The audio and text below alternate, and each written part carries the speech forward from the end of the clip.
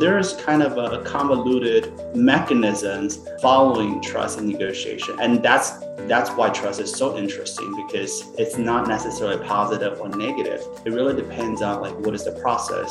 And I just realized the tradition of negotiation research is really focused on decision making and some sort of a personality as well. But trust seems missing in the negotiation, most of the research on negotiation.